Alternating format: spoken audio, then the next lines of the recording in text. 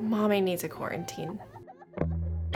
And our moms may be spending a lot of time with their kids right now. A lot. Like, so much time.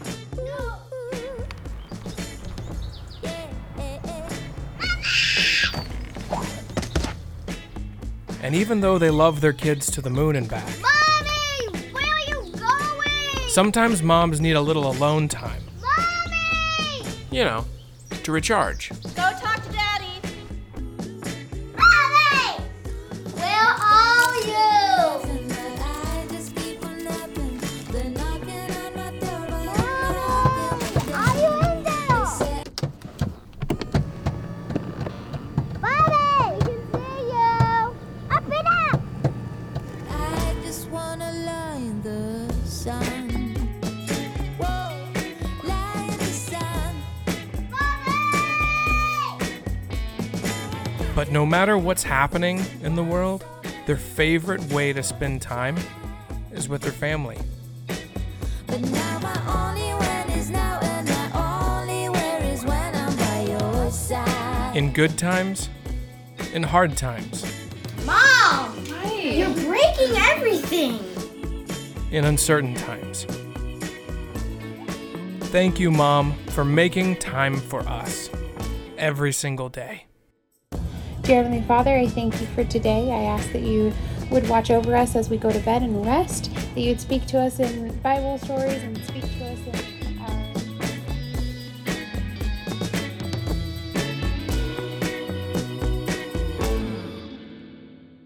Happy Mother's Day and welcome to Seneca Community Church Online.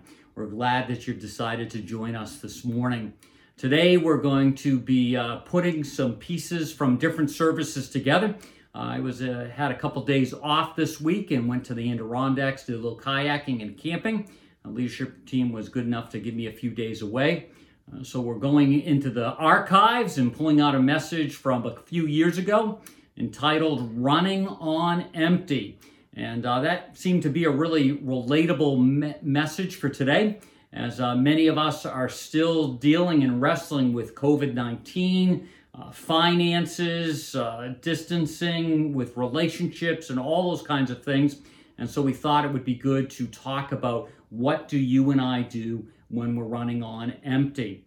Also, you're going to notice that we've pieced together some worship sets from other services, celebrating Mariah and Aaron Schrader's birth of their little daughter, Evelyn. And so we put the music together to give her the time away with her new baby. So that's fantastic. So again, glad to have you with us this morning, this Mother's Day. Let's open our time together in prayer. Gracious Heavenly Father, we just thank you for the gift of moms. Some of us have women that were, in a sense, spiritual moms, and we really thank you for them. We also thank you for our moms and the way they helped shape our lives, and we're just so glad for the way you put them into our lives. We just ask that as we listen in on, as we sing together, as we hear your word, that you would truly speak to our hearts. We thank you for all that you've done in our lives and ask this in Jesus' name. Amen. You remain in control in the middle of the war. You guard my soul. You alone are the anchor when my sails are torn. Your love surrounds me in the eye of the storm. When the solid ground is falling out from underneath my feet, between the black skies and my red eyes, I can barely see.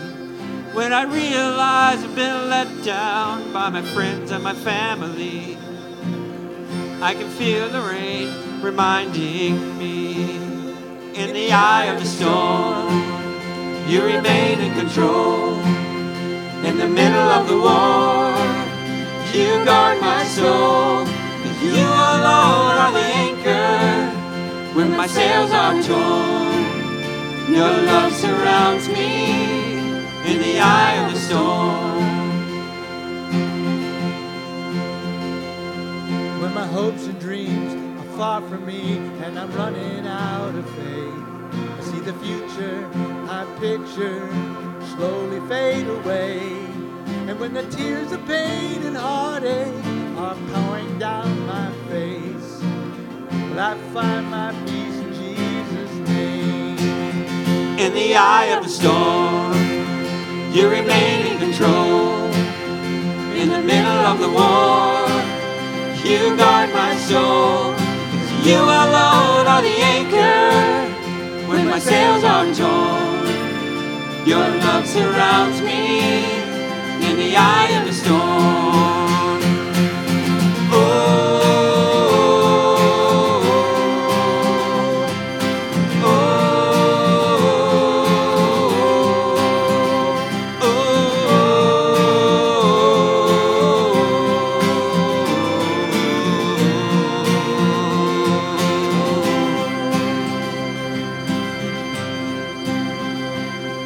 when they let me go and I just don't know how I'm gonna make ends meet. I did my best, now I'm scared to death that we might lose everything. And when sickness takes my child away and there's nothing I can do, my only hope is to trust you. I trust you, Lord. In the eye of a storm, you remain in control. In the middle of the war, you guard my soul. You alone are the anchor when my sails are torn. Your love surrounds me in the eye of the storm. In the eye of the storm, you remain in control. In the middle of the war, you guard my soul. You alone are the anchor when my sails are torn. Your love surrounds me in the eye of the storm. Your love surrounds me in the eye of the storm.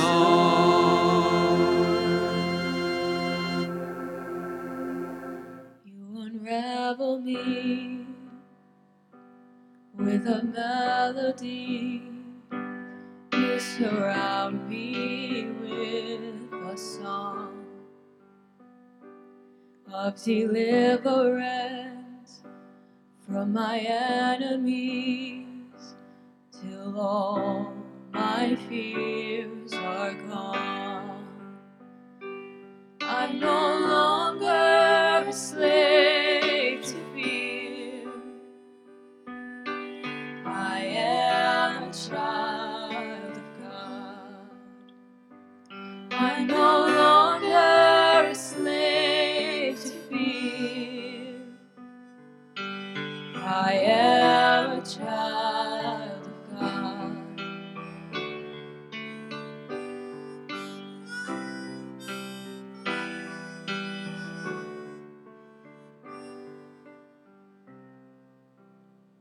From my mother's womb, you have chosen me. Love has called my name. I've been born again into your family. Your blood flows through my veins. I'm no longer a slave to fear. I am a child of God. I'm no longer a slave to fear. I am a child of God. I'm no longer a slave to fear. I am a child of God. I'm no longer a slave to fear. I am a child of God. You split the sea so I could walk right through it. My fears were drowned in perfect love. You rescued me so I could stand and sing. I am a child of God. You split the sea so I could walk right through it. My fears were drowned in perfect love. You rescued me so I could stand and sing. I am a child of God. I'm no longer a slave to fear. I am a child of God. I'm no longer a slave to fear.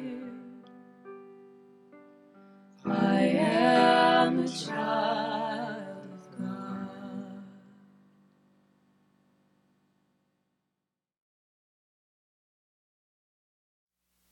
There's just one call, or there's many calls, but there's one call in particular that I just don't understand. And it pushes all my buttons. And that call is this. Hey, Dad, I only have about 15 miles till I run out of gas. And the computer says, my GPS says I have 18 miles to go. What should I do? Get to a gas station. And the reason I don't understand that question or that concept is, I hate to say it, is I've never run out of gas, and now I will today on the way home or something. But I just don't get that. I don't understand that, and of course it doesn't help the conversation anyway when I say to the girls, I never ran out of gas. What's the problem? But I just don't get how they can let the tank get so low. But I certainly get that concept when it comes to, in a sense, my life. And I can see times where I run out of gas. And, as you're listening this morning and you feel like, wow, Dave's pointing his finger at me, I'm actually pointing 3 fingers back at me. Because, hi, I'm Dave Spencer, and I'm a runner out of gas, or runner on empty kind of guy when it comes to a lot of my life. And when Jackson Browne sings that song that we heard in the opener, running on empty, running blind, running into the sun, he's really not just singing about his car. He's really singing about life. Because no matter where any of us are, there are times in life, there are seasons in life. It doesn't matter if you've been a faithful Christ follower for years and years and years, or if you're just getting into it, or if you're just checking things out. All of us have that common experience that, in a sense, we're running on fumes. And it may be financial, it may literally be our car, it may be emotional fumes, whatever it may be time. Sometimes people refer to it as not having enough margin. Whatever it may be, we've all been in that place where we find ourselves running on empty. And if I'm completely honest with you, I have a love-hate relationship with running on empty. Because there's sometimes it's exhilarating to run close to that line, to live on the edge, to just have enough to get through or get it done. These guys, you're going to see here, really were enjoying the idea of running on empty, but not enjoying it. They have, in a sense, a love-hate relationship with it, and maybe you can relate to them. What is it now? There's still some overlap between the needle and the slash below the E. How low are you going to go? Oh, I've been in the slash many times. This is nothing. You'll get used to it. Just put it out of your mind. Have you ever been completely below the slash? Well, I almost did once, and I blacked out. Yeah, there's that love-hate relationship. Running on empty. Hate it, but love it. But eventually, running on empty does catch up with us. Eventually, we get caught. And when we get caught, the price we have to pay, emotionally, sometimes financially, sometimes spiritually, sometimes relationally, is huge. So how are we going to do this? What do we do with this idea of running on empty? How do we on our road trip of life, how do we deal with it? How do we plan for it? How do we expect it? And then how do we, in a sense, drive through it? Now, I'm going to use some NASCAR concepts, ideas, and I'm in danger zone talking about NASCAR because I know nothing about it. I had to call Jonathan Monfiletto, so blame him if I get something wrong and say, okay, I'm talking about this, and I want a term for this from NASCAR, and I think I got it right, but if I didn't, I didn't. But anyway, so with this idea of running on empty, for a lot of us, it starts in a sense the winner's circle. We start in this place where life is cranking, where life is good, where all the pieces are falling into place. Kramer and I think it was Rick, they feel like they're winning, but eventually they run out of gas. Eventually running on empty catches up with them. But for the moment, they're pumped up. And when it comes, we just are caught by surprise. Not maybe because the warning lights weren't there. It's just we're running on adrenaline. We're running on fumes, and we're able to keep going. Now, there's a story of a man in the Older Testament that was in the winner's circle, and yet we're going to find that very quickly he discovers he was actually running on empty, even when he was, quote-unquote, winning, and the bottom of his life drops out. So if you want to turn over to 1 Kings 17, verse 1, that's page 245 in the Bible you'll find around you. We'll have the verses up on the screen also. We also suggest that if you have an electronic device, you don't have a Bible, that you download YouVersion, and then you can have a Bible on your phone or your tablet or your whatever, and have that with you all the time. So in verse 1 of 17, we read, "Now Elijah the Tishbite from Tishbe in Gilgad said to Ahab, 'As the Lord, the God of Israel lives, whom I serve, there will be neither dew nor rain in the next few years, except at my word.'" We read that and go, oh, that was huge. That was financial crash for the northern kingdom. Those words, if they came true, meant everything was going to get wiped out. Agriculture, livestock, this is a big deal. Their whole world rose and fell on rain. And if there was no rain, that was a big deal. So Elijah goes into the king, Ahab, who doesn't really like anything to do with God. He's got his wife named Jezebel, and and she's infamous for being a wicked, mean, nasty woman. If you get called Jezebel even today, thousands of years later, we know what that means. If you've ever been called, no, don't raise your hand if you've ever been called Jezebel, but you know what I mean. But so he goes into the palace, he gives this pronouncement, and he's thinking he's not going to get out alive. That's a part of his thinking. The minute the king acknowledges my presence, the minute I say, God is going to pull the rug out from under this whole economy system, it's going to be bad times. Usually a king like Ahab would say, let's take him out. Something like if you lived in North Korea right now and said anything that hinted to disagreement, your history.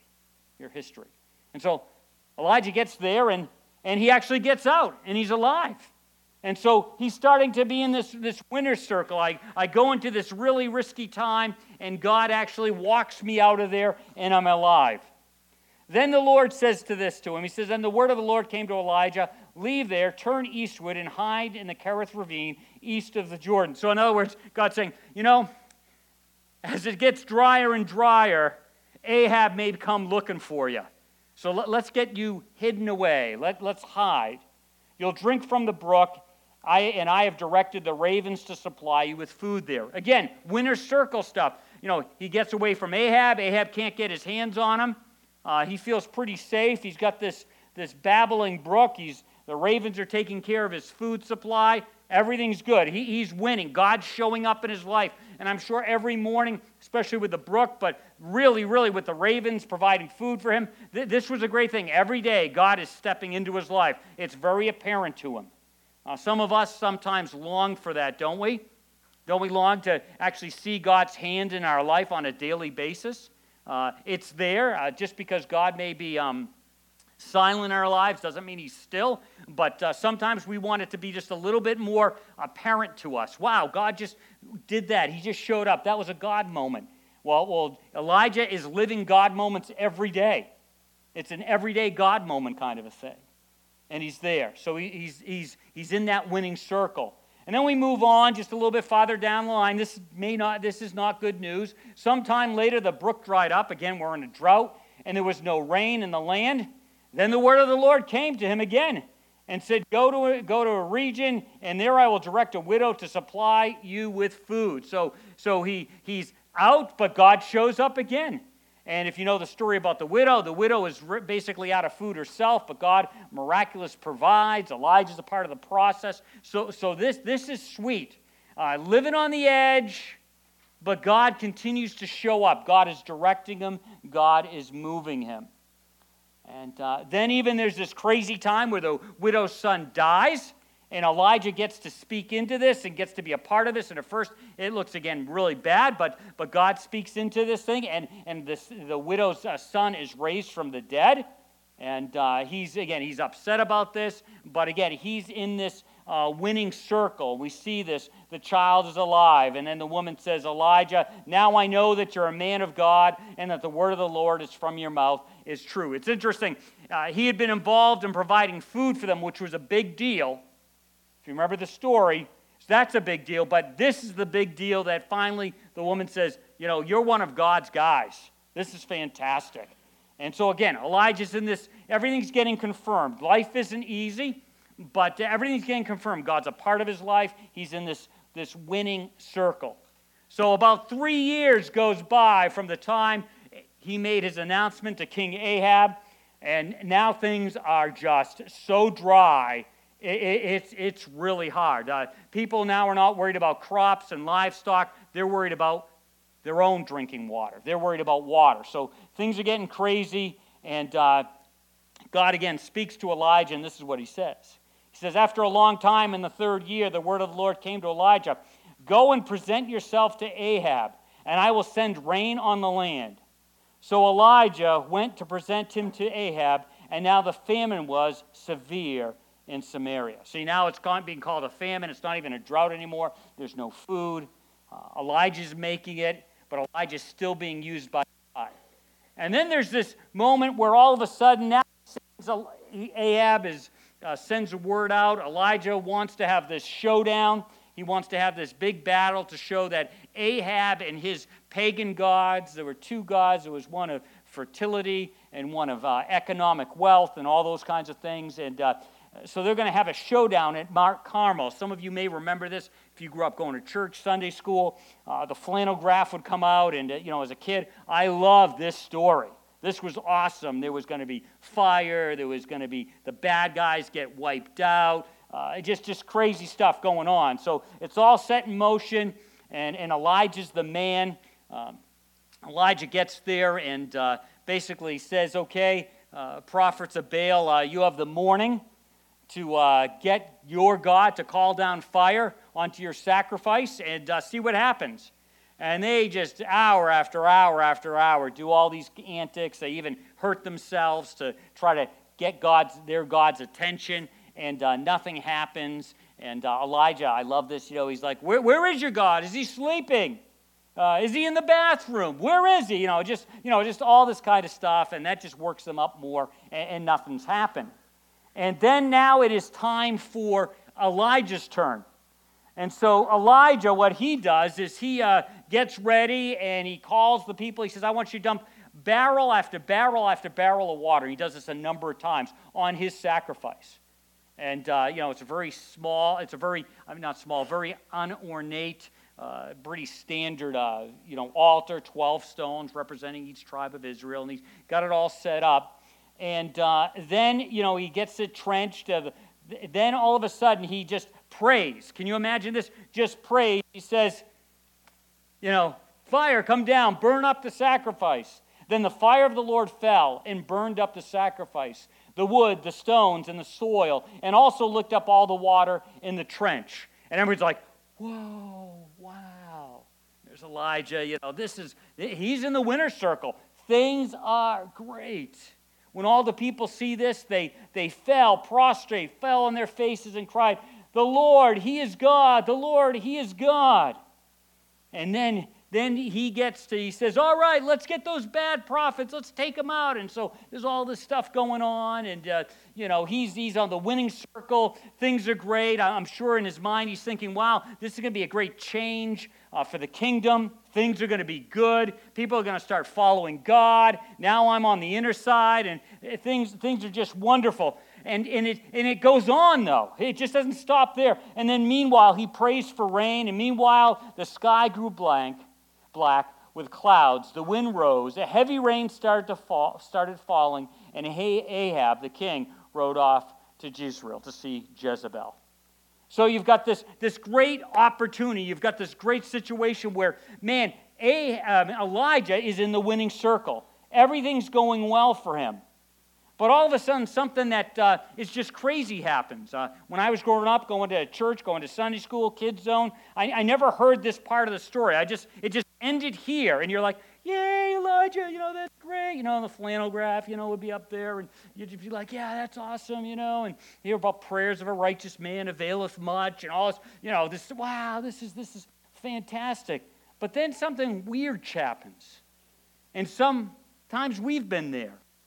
We're in the winner circle, success, life is going well. All the things seem to be coming together. And then all of a sudden, we hit the wall. And hitting the wall is that place where we find ourselves on empty. And we didn't realize it. Maybe we just didn't realize, or maybe by design we kind of put it off. But leading up through that victory, through all those good things, and it's interesting for Elijah, it was a 3-year process. Just didn't sneak up to him. It wasn't a week of living on empty. There was a period of time. And so he lives on empty for a period of time, and all of a sudden he hits the wall, and he's on empty. He doesn't seem to have the stamina. He doesn't seem to have the resources just to even keep going. And sometimes you and I have been there. You and I have been there. Things have been going well, and then all of a sudden there seems to be nothing left. No reserves. Just the other day, we were living like we were, just on top of the world. The car was cruising down the road. It wasn't pinging. It wasn't nothing. And all of a sudden, we hit the wall, and we're on empty. Verse 1 of chapter 19 says this: "Now Ahab told Jezebel everything Elijah had done." Can you imagine? Ahab gets back, and I don't know why Jezebel wasn't there for this big event, but she wasn't. He gets back, and we can kind of tell that Jezebel kind of runs things a little bit. And so Ahab comes in, and I'm sure he's a little sheepish. What happened? Where's Elijah's head? I wanted to see it. I wanted to hear that he's done. No, it didn't go the way we thought it was going to go. And she kind of leans up and think of an evil like witch with long fingernail, and she kind of, says that, and Ahab's kind of like, yes, dear, and, tells whatever's happened, and, well, where are my prophets? He killed them all. They're all dead. So Jezebel writes a note, "Dear Elijah, may the gods deal with me be ever so severely if by this time tomorrow I do not make you like one of them." Love Jezebel. No. And then verse 3. Elijah was afraid and ran for his life. I don't think this was new news, but for some reason, that's all it took. And he was afraid and ran for his life. How did he do the thing with the 450 prophets of Baal? How did he stay by that river? How did he, be with that widow and provide for her food and then raise the son? All these guys, he seems to have stamina. He seems to have energy. He seems to have a confidence. He seems to have a strength to life. And then this great victory. This is huge, just gigantic. And then Jezebel, the person the queen that had never liked him and always kind of wanted his head, wanted to take him out, says, "I'm going to get you." and he just melts. I think it's because he had been running on empty. I think he hit the wall. And that can happen to us at any time if we're running on empty. And what's so interesting is externally, it can look like we're not running on empty. Externally, it can look like there's plenty of gas in the tank. But internally, it's not like that. And Elijah, this great man of God, just folds. Looking on to the second part of verse 3, we read, "Now when he came to Beersheba in Judah, he left his servant there, while he himself went a day's journey into the wilderness. He came to a broom bush, sat down under it, and prayed that he might die. 'I've had enough, Lord,' he said. 'Take my life. I'm no better than any of my ancestors.' Then he laid down under the bush and fell asleep." Amazing. Amazing. He wants to be done with life. This is almost like a suicide prayer. I mean, this is the guy who prayed for fire to come down, burn up the altar. Same guy. And then he prays, "Take my life, Lord. I'm done." He had prayed other things that had happened. Prayed about the widow's young son. Prayed about other things. It all happens. Prays there's no rain. Prays there is rain. So now, when he's praying, he's not just, it's not wishing. Sometimes, we pray, right? Oh, we pray, and it's kind of like a wish. It's kind of like a hope. For Elijah, when he prayed, God worked. God did. God showed up. And so he just wants it to be all done. And he just lays down under a bush and just falls asleep, kind of trying to wait for it to happen. Wait to be done. You see, he was running on empty, and you and I can be in the same place. We can getting physically and emotionally and spiritually drained. And Elijah was at that place. He had just let everything get depleted. He had just kept running on empty, and at this point, he's just done. Again, great victory, great winner's circle, and now he's hit the wall. When they talk about the Boston Marathon, they talk about when you run, the average runner, when they hit the 20-mile mark, if they haven't prepared and done some things, it's like they literally hit a wall, and they're done. They're done. And for Elijah, he was done. And sometimes we think of the physical side of things, we think of the emotional side, obviously we think of the spiritual things, and we don't always pay attention to those. And we let those get those depleted. Sometimes we can know that we're depleting ourselves physically and emotionally and spiritually when you begin to reject new information. You don't really hear what somebody else is saying. You don't remember of what you've heard. You're overloaded. It's just la, la, la, la. It's just talk in the background. And you go, why am I responding to that? I'm hearing stuff and I'm just kind of ignoring it. It's just like static. Maybe you've been running on empty and you've hit the wall. When you look at life and you don't see any options, you're having trouble seeing alternative courses. You feel completely trapped and there's no way out from your perspective. Part of that at times can be that you're running on empty. That's where Elijah was. He was running on. He didn't see any way out. I mean, one person says, "I'm going to get you," after all his victories, and he folds. Options gone. Regression. Have you ever had this happen to you? You're so overloaded with stress, and your stress overloads that you start acting like a kid. Just being childish, being selfish, all those kinds of things. You see that kind of regression take place. Sometimes even as adults, we find ourselves acting like that because we've just had it. The inability to change harmful patterns. If we're kind of stuck in a place, wherever that may be, whatever that pattern is, maybe anger, maybe resentment, maybe the way we treat people, whatever that may be, the way we respond, and we just seem trapped in that position, it might be that we're running on empty. And the spiritual, the emotional, the physical stamina just isn't there because it's been gone. Sometimes it just involves fatigue.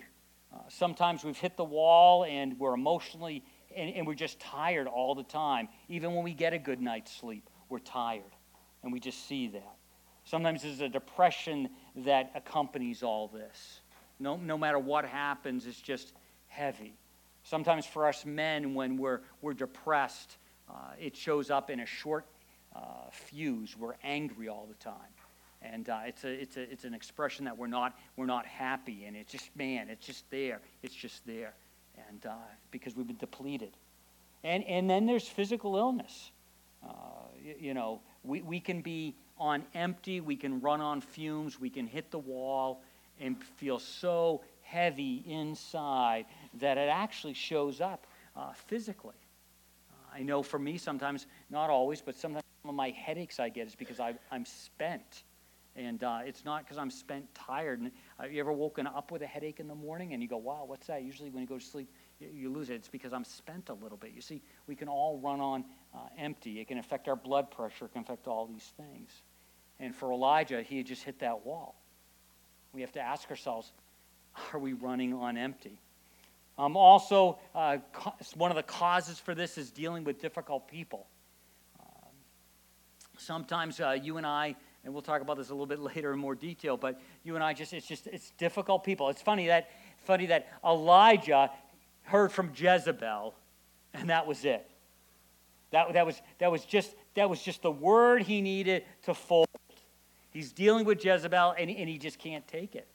And sometimes there's that person or there's those people, and they suck the joy. There's no reserves, and we hear what they say, and it carries way too much weight in our heart, in our life. And it's because we've been running on empty. We're depleted. And then obviously there's this idea of isolation. You see that Elijah, he leaves his servant, he leaves his friend, and travels on. And sometimes you and I, when we get depleted, when we're running on empty, we actually isolate ourselves. Now, there is a time for reflection. There's a time to think things through. But often that isolation is a reflection that we ran on empty, and we isolate ourselves. And when we isolate ourselves, the weight of our being depleted just grows, and it just becomes so much heavier, and it just makes us, in a sense, running on empty. Also, there's compromised thinking. We're not thinking clearly when we've run on empty and we've hit the wall. You see this Elijah mentioned this twice, but in verse 14 of chapter 19, he spells it out just one more time when he says this. He says, I have been very zealous for the Lord God Almighty. The Israelites have rejected your covenant, torn down your altars, and put your prophets to death with a sword. And I am the only one left. And now they are trying to kill me too. When you and I hit that wall, when we're out of energy, we don't think clearly.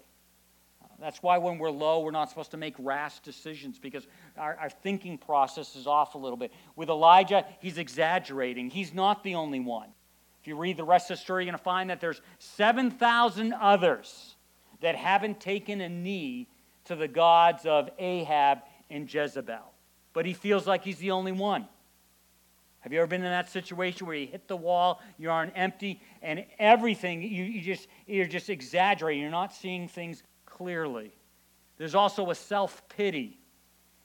Woe is me. You know, all this kind of stuff. Elijah's forgetting all the good things that happened. He's just under the weight of all of this because he ran on empty for too long, and it caught up with him.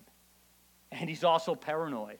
Everybody's out to get me. You ever been so low that when people make comments, you fill in the blank with the worst possible reason why or what they're doing, and then you own that, and all of a sudden hopefully you discover that wasn't the intention at all?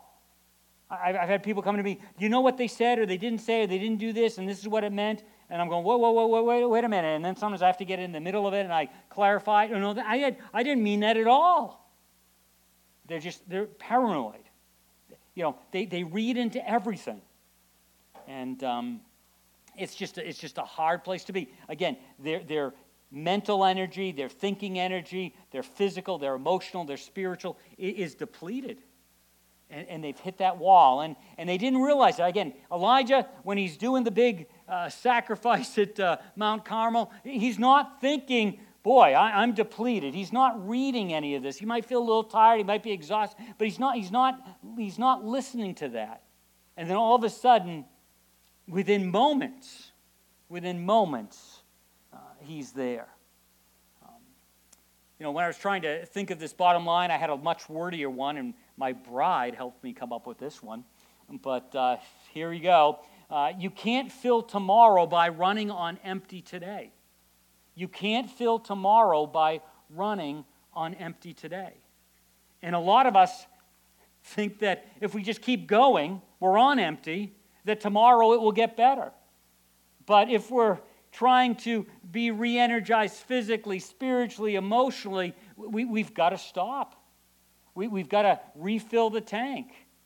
Because when we're running on empty, when we're running on fumes, it's bad for all the systems in our life. It's just not good. And it's not going to turn around. It's not like magically the next moment, let's just take tiredness. You're exhausted. You haven't been getting enough sleep. Never get enough sleep. It's not like, if you don't change that, it's not like you're going to wake up one day after another only 5 hours of sleep, and all of a sudden, woo, I feel great today. It just doesn't work that way. It doesn't work that way spiritually. It doesn't work that way emotionally. It just doesn't work that way. So right now, especially if you're thinking, wow, I'm running on empty, it doesn't mean all of a sudden you just shut everything down, but you need to think, how do I refill my life? A little auto mechanic person that gives these little YouTube updates on how to fix your car has this to say about letting the fuel of your life, or the fuel of your car actually, get down.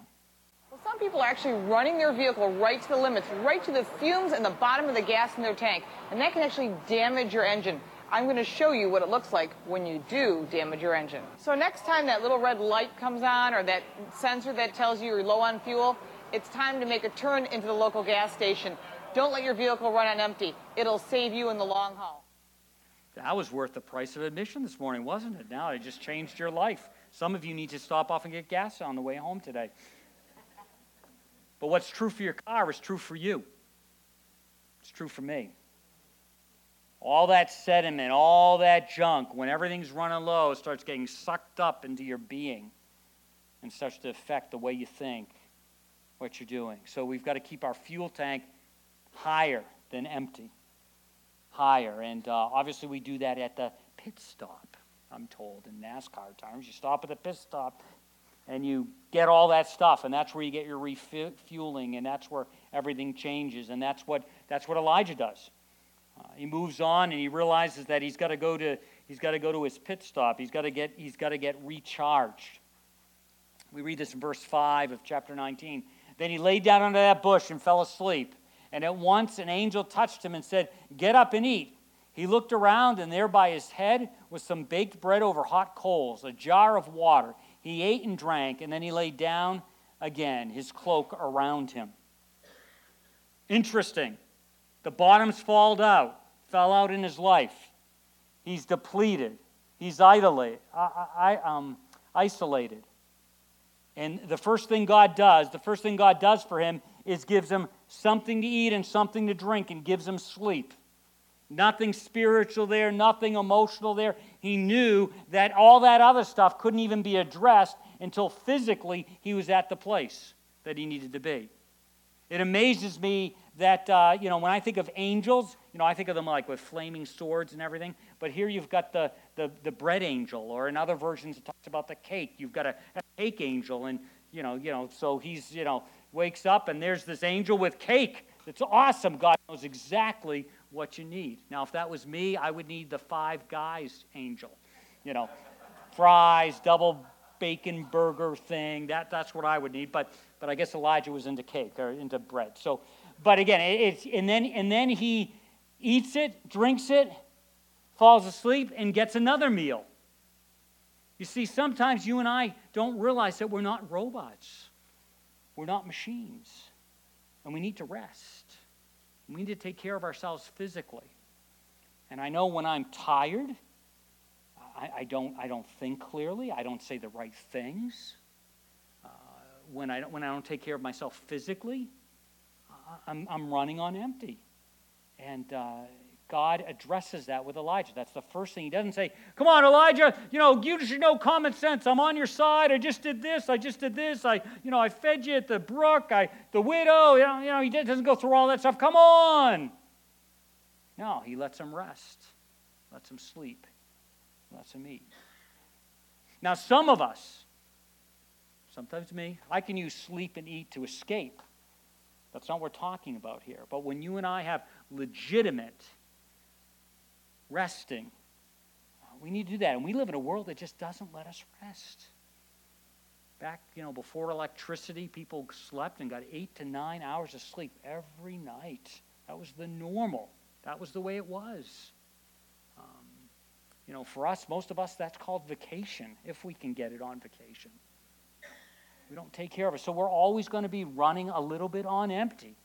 We're going to be sucking up some of the sludge in our tank if we're not taking care of ourselves physically. Goes on. Now he's going to go and meet and talk with him. And we get this story about how, this is just going to transpire and how God is going to let him vent. And he vents, and we've already read that verse in 14. And then he speaks to him, and he wants him to talk with him. He says that I will come and meet with you. And the Lord said, go out and stand on the mountain in the presence of the Lord, for the Lord is about to pass. Then a great powerful wind tore the mountains apart and shattered the rocks before the Lord. But the Lord was not in the wind. After the wind, there was an earthquake, but the Lord was not in the earthquake. After the earthquake came a fire, but the Lord was not in the fire. And after the fire came a gentle whisper. When Elijah heard that, he pulled his cloak over his face and went out and stood at the mouth of the cave. Interesting. All the shock and awe things, boom, boom, boom, boom, stuff. That's not God. But when he hears the whisper, some of us never let our lives be quiet enough so that we hear the whisper. Never quiet enough. Never undistracted enough to hear the whisper. And we wonder why we're never refueled, why we're not strengthened. Sometimes it means being quiet and waiting for him to speak and listening for the whisper. Then he goes on and talks to him. He says, let them vent, let them share these things. And he says, go back the way you came. And we're going to see in a few minutes that some of us have gotten 5 miles into the woods, 5 miles down the road. And sometimes for us to pull that together, we got to go 5 miles out. It's not a quick, instant, fix. If it's taking you 5 years to get where you are, it might take you 5 years to get out of that. It might take you 3 years. Usually God's gracious and it isn't as long. But to expect that if we have 5 years in or 5 miles in or whatever you want to, I'm using the word 5, whatever, number 5, but whatever that is, you got to get back out. And so for Elijah, go back the way you came. And then in verse 19 we read this. So Elijah went from there and found Elisha, son of Shaphat.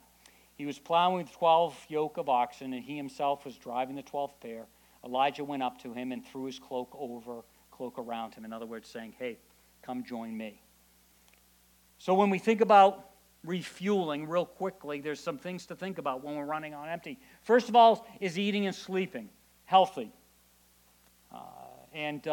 Some of us, well, it's just a bad season of life. I just can't do it. But if we were to talk with you a little bit longer, we'd discover that bad season of life has been like 10 years.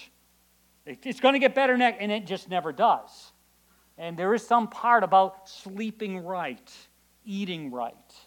And for Elijah, that's where it started. That's not spiritual. It is. We're in a physical body, and our physical body affects the way we think. It affects our heart, our soul, all those kinds of things. So we need to take normal care of it. Also, we see that he talked to God. This isn't in your notes, but just a couple, ideas when it comes to this. Let's see, which one do I want to share? Okay, this is Moses. Moses is talking to God. He asked the Lord, "Why have you brought this trouble on your servant? What have I done to displease you, that you've put a burden all of these people on me? Did I conceive these people? Did I give them birth? Why do you tell me to carry them in my arms as a nurse carries an infant, and the land you promised, an oath to their ancestors? Where can I get meat for all these people? They keep wailing to me, 'Give us meat to eat.' I cannot carry all these people by myself. The burden is too heavy. If this is how you're going to treat me, go ahead. Please take my life, kill me. If I found favor in your eyes, do not let me face my own ruin."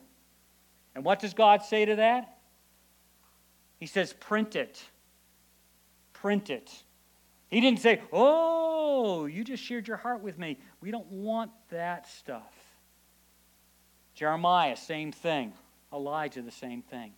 There's a time where we need to share what is going on in our heart and get it out there. Not being disrespectful, but being real. And these people are real, and that's a part of that process. Elijah's real. I feel like I'm a lonely person. I feel like I'm alone. I'm the only one. Everybody's out to get me. And he communicates that. And again, what does God say? Print that. He doesn't say, "Let's not put that part in the Bible because, he's kind of crossing a line there. He's sharing too much of his heart." No, he says, share that. Express that. So when you and I are looking to be replenished, refueled, yes, we need to take care of ourselves physically, but when we're feeling the weight of our life, God's got broad enough shoulders for us to let him know what we're thinking. Because the reality of it is, he already knows. Isn't that unbelievable? It's not like you're surprising him. He knows what's going on in our hearts. And there's some clarity, there's some refreshment of actually getting it out on the table. And in some ways, that makes us more ready to hear from God. And that's what Elijah does. He hears from God. God comforts him, tries to give him some understanding, and then also gives him some, in a sense, orders, some things to do. He talks about retracing his steps. See where you went offline. See where you got on the wrong road. And go back and fix that. Go back and try to correct that. And he gives them some orders. Go back the way you came. And then also, it's interesting, he gives them some things to do. He says, re-engage. Re-engage. And he doesn't give him complex things to do. Anoint some kings, do this, do that. He wants him to re-engage. And sometimes you and I, when we've been just totally drained, we're totally empty, we retrace our steps, but we stop a little too short and we don't re-engage our world. And not re-engage our world with the big complex things, but with the simple things. He knows how Elijah's gifted. He knows what Elijah's about. And so he says, re-engage, do those things. Start to get into the rhythm of normalcy, of what it means to be my prophet. And for those of us today who are Christ followers and we've been depleted and we've run on empty, he says, re-engage. Start to do the normal things. Not too heavy lifting, but just start to get in that, and you'll start to find you're replenished. Because at least as a Christ follower, this is unbelievable, what replenishes us is when we start to serve others. When we start to give our lives away to others. It's a weird thing, but actually we find life swelling up within us when we re-engage. And then I love this, he says, don't go this alone. He has Elijah in verse 19 ready for him and waiting for him. And so we don't go this alone. So I don't know where you're at this morning. I don't know where you're at in that cycle, but we all get to those places where we run on empty. It's a part of life. It's where we can find ourselves. The question is how long will we run on the fumes? And if we're in the middle of that, how long will we stop and get replenished, get refilled up? Because as our bottom line said, you can't fill tomorrow by running on empty today. It's not going to happen. You're going to be just as empty tomorrow, a week from now, 2 years from now, if you just keep running on empty. We got to stop. We got to go to the pit stop, and we got to replenish. We got to refuel. Let's pray. Heavenly Father, we just thank you for this story of Elijah. We thank you that it's real, it's honest, it's transparent. It's not pie in the sky kind of talking. Elijah has come to the end of the rope. He's tired. He's empty. And it's amazing that you come alongside him and give him exactly what he needs in the order that he needs it. And I pray that for us today, no matter where we're at, that if we're at the end, if we're totally empty, that we would find that you can come alongside us and give us right what we need in the moment. And it would start to slow down, would start to get replenished so that we don't run on empty. Because until we deal with that, it's just going to continue on and on and on. So we thank you for your love for us. And we just ask all of this in Jesus' name. Amen. This time in our service, we just remind you of and thank you for your continued sacrificial giving and generosity during this time. We completely understand that it's difficult. If your income has dropped off or it's non-existent, we get that. But we appreciate the way folks have been generous and been sacrificial. You can see the very practical ways you can help us out with that on the screen right now. So if you feel led to do that, we just want to thank you for that.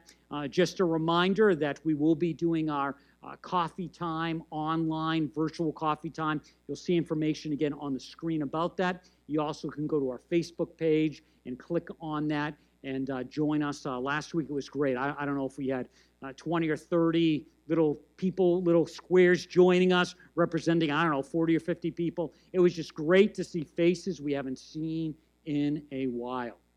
And if you are facing some kind of need, please reach out to me and let me know, and we'll see what we can do. Also, I thank you for those that have sent me emails, reached out to me, called me, text messaged me, and said, if there's a need, I want to help. So we'll try to coordinate all of that together. Thank you again. Be well, be safe, and God bless.